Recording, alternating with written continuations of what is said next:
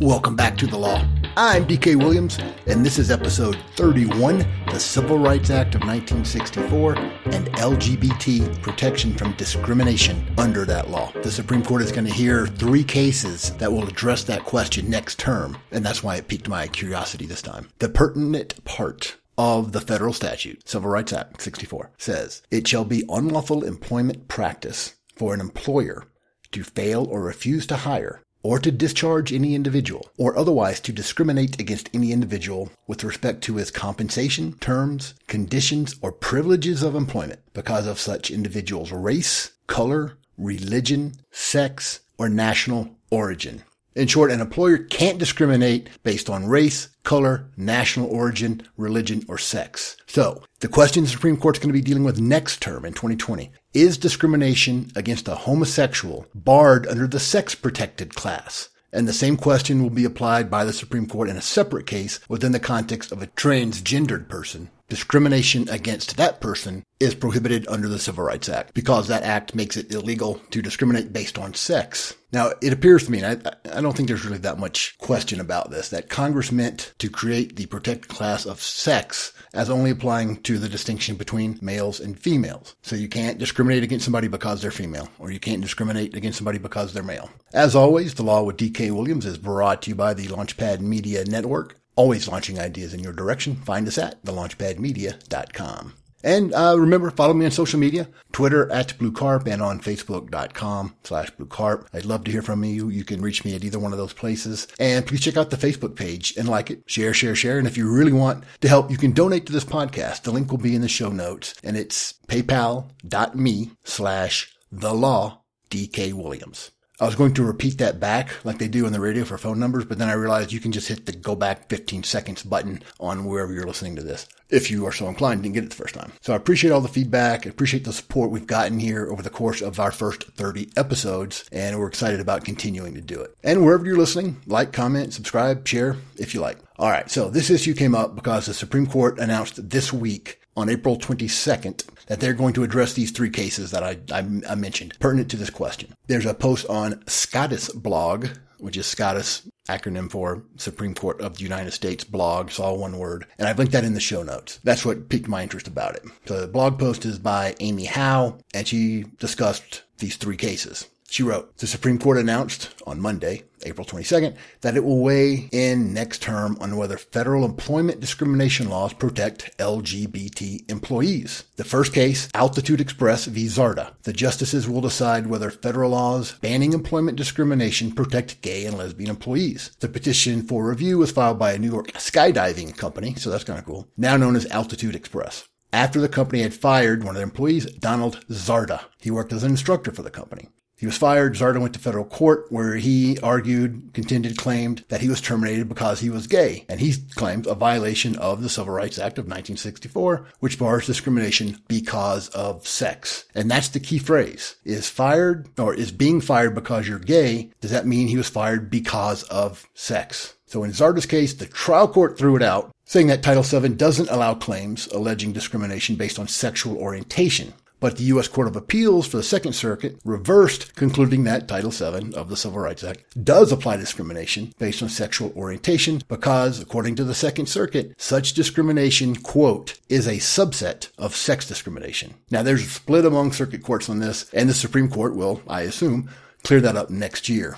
And this will be going on. This will be released next year during the presidential election. So you know how politics can play a part in stuff. Look for that upcoming. So the skydiving company lost to the Court of Appeals. They asked the Supreme Court to hear it, and now they said they will. So the Altitude Express case is going to be consolidated with another case with very similar facts. That one is Bostock versus Clayton County, Georgia. The plaintiff in that case is Gerald Bostock. He worked as a child welfare services coordinator in Clayton County, Georgia.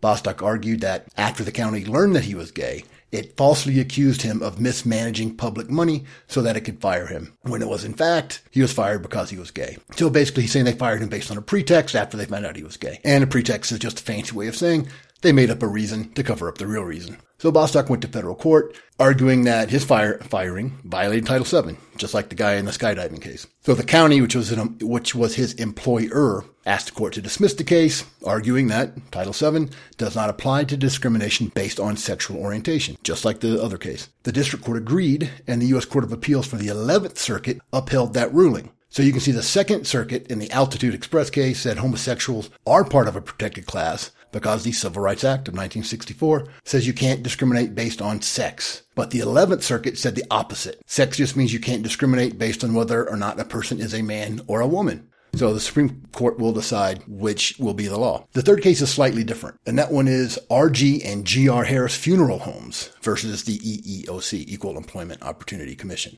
So in that case, the justices are going to consider whether that same pertinent part of the statute applies to transgender employees. In this case, a small funeral home in Michigan is owned by a guy named Thomas Rost, described himself as a devout Christian. In 2007, the funeral home hired Amy Stevens, whose employment records identified Stevens as a man. 6 years later, in 2013, so that's only 6 years ago, Stevens told Rost that Stevens, the employee, told the employer, who identifies as a Christian, devout Christian nonetheless. Employee told him that she identified as a woman and wanted to wear women's clothing to work. Ross fired her because Ross believed both that allowing Stevens to wear women's clothes would violate the funeral home's dress code and that he would be violating God's commands. That's quote, violating God's commands by allowing Stevens to dress in women's clothing. So this religious exemption issue is back. Now, the court may or may not get to that, but they did deal with it in Masterpiece Cake Shop. At least to some degree, they didn't say the bake shop could just deny anyone who wanted a cake for a gay wedding. They sent it back because the Colorado Civil Rights Commission called them Nazis, basically, and showed that they were not taking the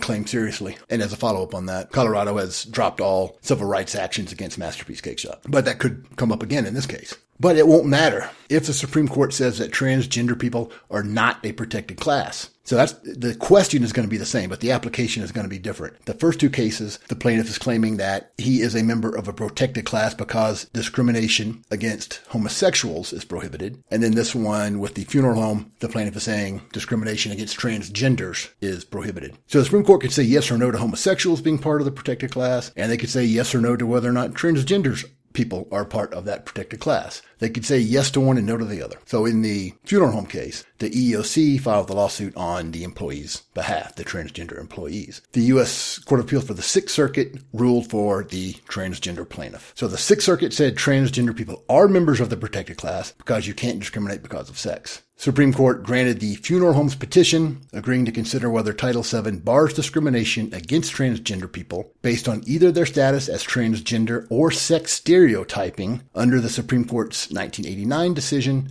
in Price Waterhouse v. Hopkins. And we're going to talk about that one. And in that case, the court said that a company can't discriminate based on stereotypes of how a man or a woman should appear or behave. And in the funeral home's case, it's going to be argued separately from the first two, which are Bostock and Altitude Express. All right, so you see what's going to come up next year in the U.S. Supreme Court. So let's talk some about this Civil Rights Act of 1964 and how it created the 5 different protected classes. And all of these cases are about the sex classification. So the Supreme Court is going to decide or address, we'll see what they do. We assume they're going to decide. They're going to address whether homosexuality and transgenderism, if either one of those or both of them, are part of the protected class under the Civil Rights Act of 1964 because it is illegal to discriminate on the basis of sex. So like I said, originally everybody knew that sex meant you can't discriminate because somebody's a man or a woman. Got it. That's what it says. Now they're arguing that it also applies to homosexuals and transgendered people. So let's talk about that 1989 case that is going to be relevant in the transgender case. That is Price Waterhouse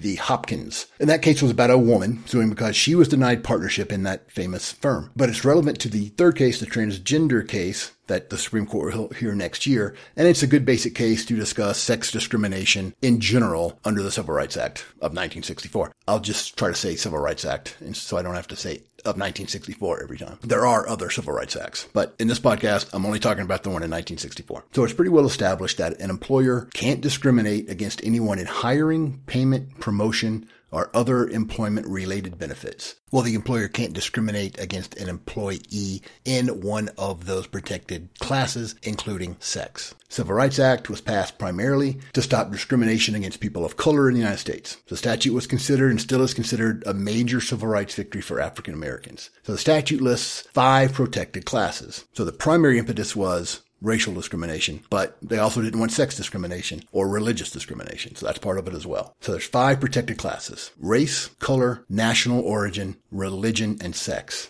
So you can't discriminate, an employer can't discriminate based on someone being a member of one of those protected classes. Let me be a little more precise. You can't be discriminated against based on any of those factors. So the Supreme Court is going to decide if sex includes discrimination against someone because of their sexual orientation and or transgender status. So sex clearly means you can't discriminate against someone because they're a woman. And you might ask, hey Dave, what's the big deal about the Equal Rights Amendment and the Equal Pay for Women statutes that people are talking about all the time now? If this statute already exists, if this statute says you can't discriminate, which includes pay rates, because someone is a woman, doesn't that take care of it? You might ask that. I certainly did. And I'm no expert on sex discrimination law, but it seems to me that the Civil Rights Act of 1964 makes it illegal to discriminate against someone based on sex. That's kind of exactly what it says. So I don't know why you need another statute. But maybe this is one of those concepts where you have to be an Ivy League intellectual or just a basic progressive who poses as an intellectual who thinks he's smarter than everyone else. So maybe you got to be one of those to understand why law that says it's illegal to discriminate against women isn't sufficient to make it illegal to discriminate against women, and Congress needs another law to make it illegal to discriminate against women. Hey, I went to University of North Carolina, undergrad and law school, state schools. I clearly am not smart enough to understand why that's necessary. So in Price Waterhouse, where the woman was denied partnership, and she said it was because she was a woman, it was a 6-3 decision. It remanded it. The Supreme Court changed some evidence rules and some burden of proof rules and remanded it. So neither the plaintiff woman or the company won at the Supreme Court. The Supreme Court sent it back down. But it was a 6-3 decision, but the majority that voted to send it back down for particular reasons were comprised of 4 justices on the main opinion and 2 justices who each wrote separately but agreed with the result. Justice William Brennan wrote the lead opinion, joined by 3 other justices. But it's not a majority opinion because only 4 justices signed on to it. But 6 still agreed with the result, and 3 dissents, obviously. And since I'm just discussing this case by way of an illustration about sex discrimination, I won't run down my normal roster of the justices who appointed them and what law school they attended. As you know, I like to do that to show what kind of an oligarchy we're in, because almost all of them went to an Ivy League school, especially now.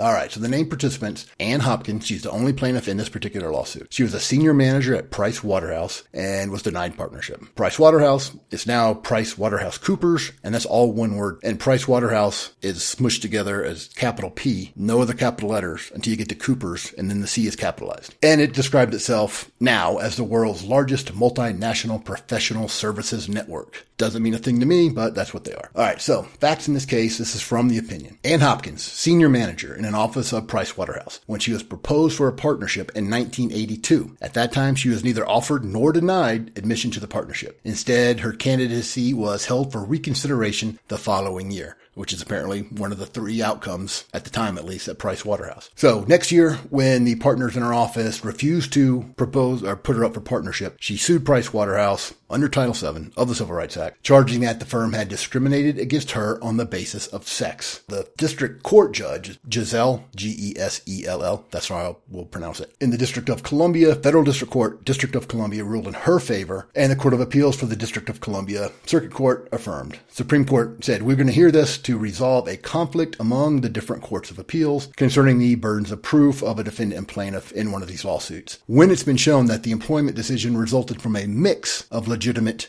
and illegitimate motives. So there were some legitimate reasons not to make her a partner, but there's also evidence that they didn't make her a partner just because she was a woman. So the Supreme Court in this Price Waterhouse case wanted to resolve a conflict about the burdens of proof in these cases, and I'm not going to get into that because burdens of proof are pretty boring. But I do want to go over the basis of the case because it is a good example of sex discrimination under the pertinent discrimination statute. And this case illustrates it. And of course, because the funeral home case that's the Supreme Court will hear next year is going to rely on this, at least in part, probably. So Justice Brennan discusses the partnership process at Price Waterhouse, does that for a while, very specific about it. Part of that, he says, Price Waterhouse places no limit on the number of persons whom it will admit to the partnership in any given year. Ann Hopkins, the plaintiff, had worked at Price Waterhouse's Office of Government Services in Washington, D.C. So she worked there for 5 years when the partners in that office proposed her as a candidate for partnership. Of the 662 partners at the firm at that time,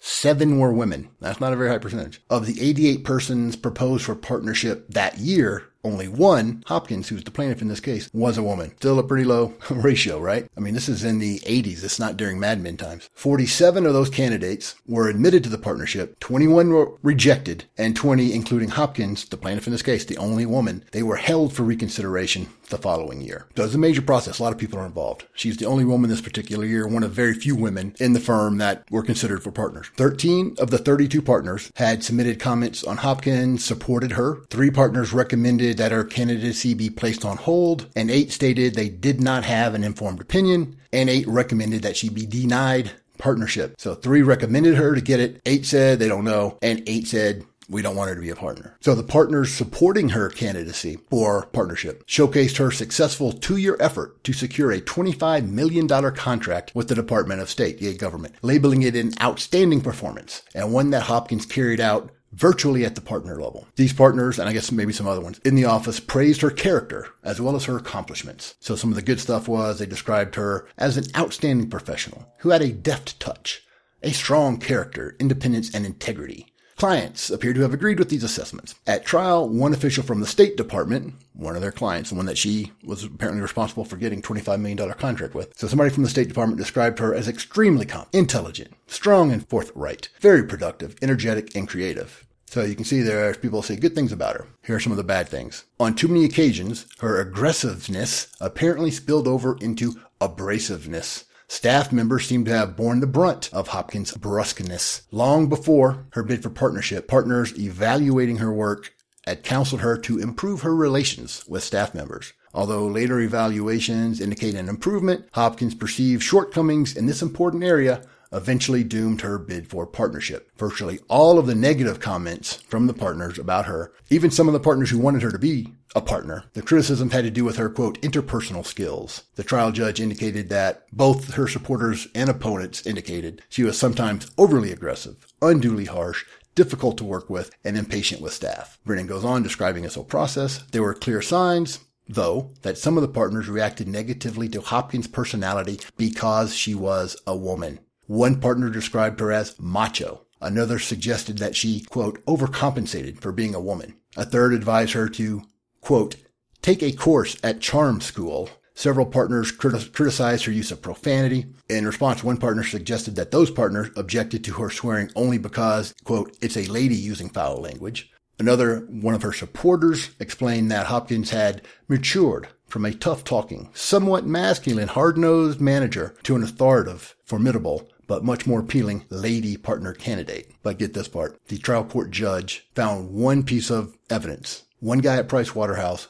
bore responsibility for explaining to Hopkins the reasons for the decision to place her candidacy on hold. Quoting Brennan, he delivered the coup de grace. In order to improve her chances for partnership, Thomas Beyer, the guy at Price Waterhouse, told her, she should, quote, walk more femininely, talk more femininely, dress more femininely, wear makeup, have her hair styled, and wear jewelry. Okay, what a dumbass this guy is. It's as if he is like laying out her case for her reasons to sue. I'm sure he's being honest, but man. So the trial judge found that Price Waterhouse legitimately emphasized interpersonal skills in its partnership decisions, and also found that the firm had not fabricated its complaints about her interpersonal skills as a pretext. Moreover, he concluded the firm did not give decisive emphasis to such traits, only because Hopkins was a woman. So you can see how these claims might take a long time to litigate when there are some legit reasons to deny a promotion, in this case to a partner, but also clearly discriminatory reasons, like that were said. Got to dress more like a woman, talk more femininely. So this case, this Price Waterhouse case, is about what level of evidence the plaintiff must show to win, and what, if anything, the employer has to do to rebut that showing. They talk about preponderance of the evidence standard, clear and convincing evidence standards, but we're not going to get into that. And let's talk about discrimination laws. All employment discrimination laws change the common law doctrine of employment at will. So at common law, before there are any statutes that changed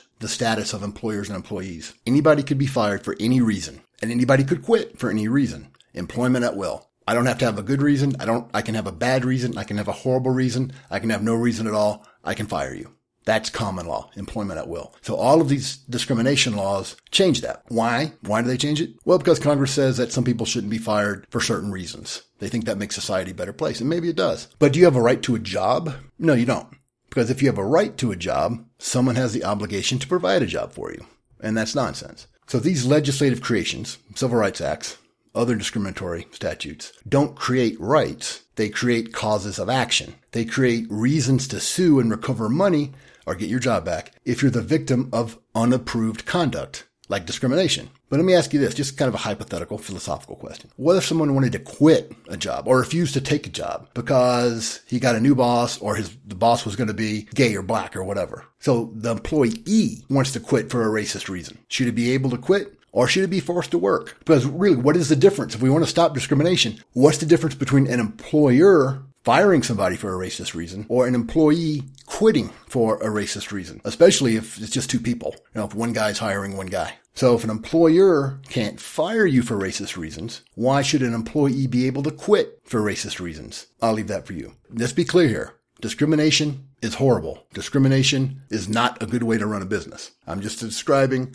the common law and then the causes of action that have been created to abrogate the employment at will doctrine. Abrogating the employment at will doctrine, policy decision, people can argue it. And that's what they did in Congress. And they do that all the time in Congress and in state general assemblies. So we want to get into the meat of the Civil Rights Act of 1964. The Supreme Court eventually does after they go over all these facts. Brennan wrote, in passing Title VII, that's the applicable part of the Civil Rights Act, Congress made the simple but momentous announcement that sex, race, religion, and national origin are not relevant to the selection, evaluation, or compensation of employees. No doubt about that. That's what Congress did. But sexual orientation is not on that list. But on those cases to be heard next year, the argument is being made that gay or transgender is included in the prohibition against discrimination based on sex. So Congress definitely wanted to end discrimination based on race. They said race, color, country of origin. They made it very clear. They asked very clear about sex and religion. They didn't say sexual orientation. They could say that now. They could make this whole thing moot if Congress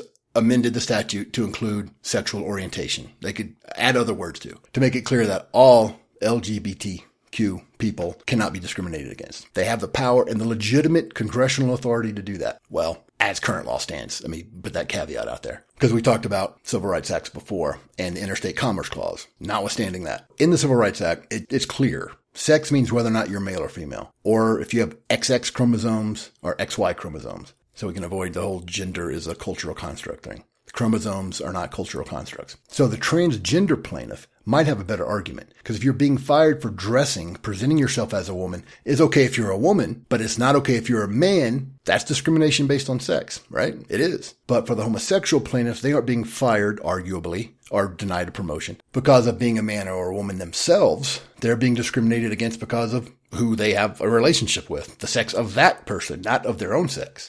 Now, I think that's a ridiculous reason to fire somebody. It's horrible. I wouldn't want to work for that kind of company. It's patently unfair. But we have to talk about the separation of powers and legitimate congressional authority and judicial authority and executive authority. They're separate things. If the Supreme Court thinks it should be against the law to discriminate against homosexuals, for example, patently unfair. But the Supreme Court has no legitimate authority to decide policy issues. That's the job of Congress. Congress could easily add the words sexual orientation to the statute, and it would be done. That's legitimate. But they haven't, and they didn't. And here we go again. I keep coming back to Justice John Marshall Harlan, the second one, when he said, and this should be above every appellate courtroom, quote, "The Constitution is not a panacea for every blot upon the public welfare, nor should this court be thought of as a general haven of reform movements." So the proper place to make this happen, to make it illegal to discriminate based on LGBTQ status, is through Congress, not through the courts. And what the Supreme Court will be deciding isn't a constitutional question about what the Constitution prohibits the government from doing. It's a statutory question about what a particular statute, the Civil Rights Act,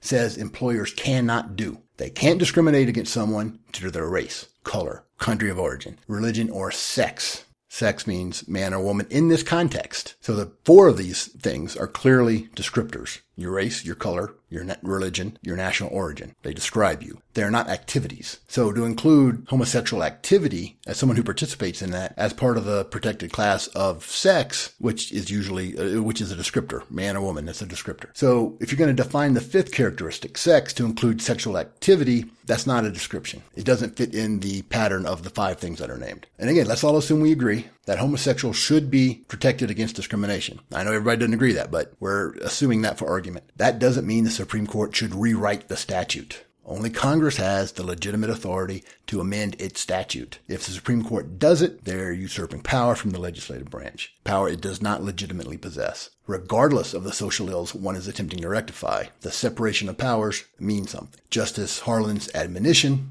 needs to be acknowledged and applied. But I do think there are arguments. There are legitimate arguments. The Supreme Court said in this case, the Price-Waterhouse case, quote, Congress' intent to forbid employers to take gender into account in making employment decisions appears on the face of the statute. So that's the gender of the employee, not the gender of the person with whom the employee is engaged in a relationship. Again, Congress has legit power to change that. The Supreme Court doesn't. In the Price-Waterhouse case, Brennan continued to say that an employer may not take gender into account is not, however, the end of the matter, for that describes only one aspect of the statute. The other important aspect of the statute is preservation of an employer's remaining freedom of choice, acknowledging that some of their freedom of choice has been taken away. We, the Supreme Court, conclude that the preservation of this freedom means that employer shall not be liable if he can prove that. Even if it had not taken gender into account, it would have come to the same decision regarding a particular person. So part of the reasons you fired somebody is because they're a woman, but you wouldn't have fired her even if it was a man. That's not prohibited, according to the Supreme Court in this decision. The court says along that same vein, we, the Supreme Court, think these principles require that once a plaintiff shows that gender played a motivating part in a decision, an employment decision, the defendant may avoid a finding of liability only by proving that it would have made the same decision, even if it had not allowed gender to play a role. So that's according to the lead opinion by the plurality of the court. Now we'll see what this current Supreme Court does next year when it takes these 3 cases that we've mentioned. Brennan, in this Price-Waterhouse case, says, we have in short been here before. Each time we have concluded that the plaintiff who shows that an impermissible motive played a motivating part in an adverse employment decision has thereby placed upon the defendant, the employer, the burden to show that it would have made the same decision in the absence of the unlawful motive. And Brennan says, our decision treads this well-worn path. That's what Brennan said. Now, I find it amusing because the dissent, signed on by 3 justices, refer to that comment. Brennan said, our decision today treads this well-worn path. The dissent said, that may be a well-worn path, but it is in the wrong forest. So in the words of Michael Kelso, burn. Here's the language from this Price-Waterhouse Supreme Court case that the transgender plaintiff, at least, will use next term. So here's that. Well, I think they will. It makes sense that they will. This is about sex stereotyping. Brennan wrote, as for the legal relevance of sex stereotyping, we are beyond the day when an employer could evaluate employees by assuming or insisting that they matched the stereotype associated with their group. For in forbidding employers to discriminate against individuals because of their sex, Congress intended to strike at the entire spectrum of disparate treatment of men and women resulting from sex stereotypes. So clearly, all right, that's the quote there, but so clearly it's disparate treatment of men and women, not of transgenders and or homosexuals and men and women. Again, Congress can make it say that, but they didn't. But this argument about sex stereotypes, I think will be something along the lines that it is a sex stereotype that men don't wear dresses or makeup. So the Supreme Court may well keep it that simple and rule in the transgender plaintiff's favor on that issue. I think that's reasonable, given the current statute and the power of that statute, notwithstanding everything we've discussed about the Interstate Commerce Clause and how that has been abused, keeping that aside. But if the court says transgender people are protected, in this particular case, it may have to deal with the employer's religious beliefs, like in Masterpiece Cake Shop. Now, I don't know if that's part of the upcoming arguments or not, but we'll keep you up to date as that case progresses. And I haven't done a podcast on the Supreme Court's decision in the Masterpiece Cake Shop case, but I did do an article on it, and there's a link to that article in the show notes. Because while the Masterpiece Cake Shop dealt with a religious objection to state civil rights laws here in Colorado, the U.S. Supreme Court didn't address it. The U.S. Supreme Court just threw it back because the Colorado Civil Rights Commission was so blatantly dismissive of Jack Phillips's case. That's the guy who runs Masterpiece Cake Shop. So I can see how the Supreme Court might rule in favor of the transgender plaintiff based on the prohibition of of discrimination based on sex stereotypes. Now, I think that applies more clearly to the transgender plaintiff than it does to the homosexual plaintiff. But I guess the two homosexual plaintiffs can argue that it's a sexual stereotype that everyone is a heterosexual, and that discrimination based on homosexuality is therefore prohibited. We'll see. I have no idea what they're going to do. But the Price Waterhouse case noted, if an employee's flawed interpersonal skills can be corrected by a soft-hued suit or a new shade of lipstick, perhaps it is the employee's sex and not her interpersonal skills that has drawn the criticism. So if we're talking about what you're wearing, how you're presenting yourself with lipstick or not, I can see how that could be relevant to the cases coming up next year. So in this Price Waterhouse case, the Supreme Court they tried to clarify the evidence and burden of proof requirements and remanded the case back to apply their new rulings. And I have no idea what the Supreme Court's going to do next year in these three cases. They're going to hear about sex discrimination and the Civil Rights Act, and if homosexuals and transgender people are part of the prohibition against discrimination because of sex. I don't know. So I don't know what they're going to do, but I do know, and now you know, what they're going to be deciding on this topic, what they're going to be arguing about, at least in part. So you can't discriminate based on sex. Does that mean you can't discriminate based on transgender status? Does it mean you can't discriminate based on homosexuality status? Or does it just mean you can't discriminate against a man or a woman because they're a man or a woman? We'll see. We'll keep you apprised right here. I'm DK Williams, and this has been The Law, episode 31, the Civil Rights Act of 1964. And LGBTQ protection under that act. We're brought to you by the Launchpad Media Network, always launching ideas in your direction. Find us at thelaunchpadmedia.com. Contact me with your comments. Tell me what you like. Tell me what you don't like. Give me any suggestions. I'd love to hear them. Twitter at BlueCarp, Facebook.com/BlueCarp, and the Facebook page for the podcast, which will be in the show notes. It's just The Law with DK Williams on Facebook. And if you'd like to contribute, once again, paypal.me/TheLawDKWilliams. That'll be in the show notes as well. Government is not a tool of liberation. It is a tool of oppression. Freedom is dangerous. Live dangerously.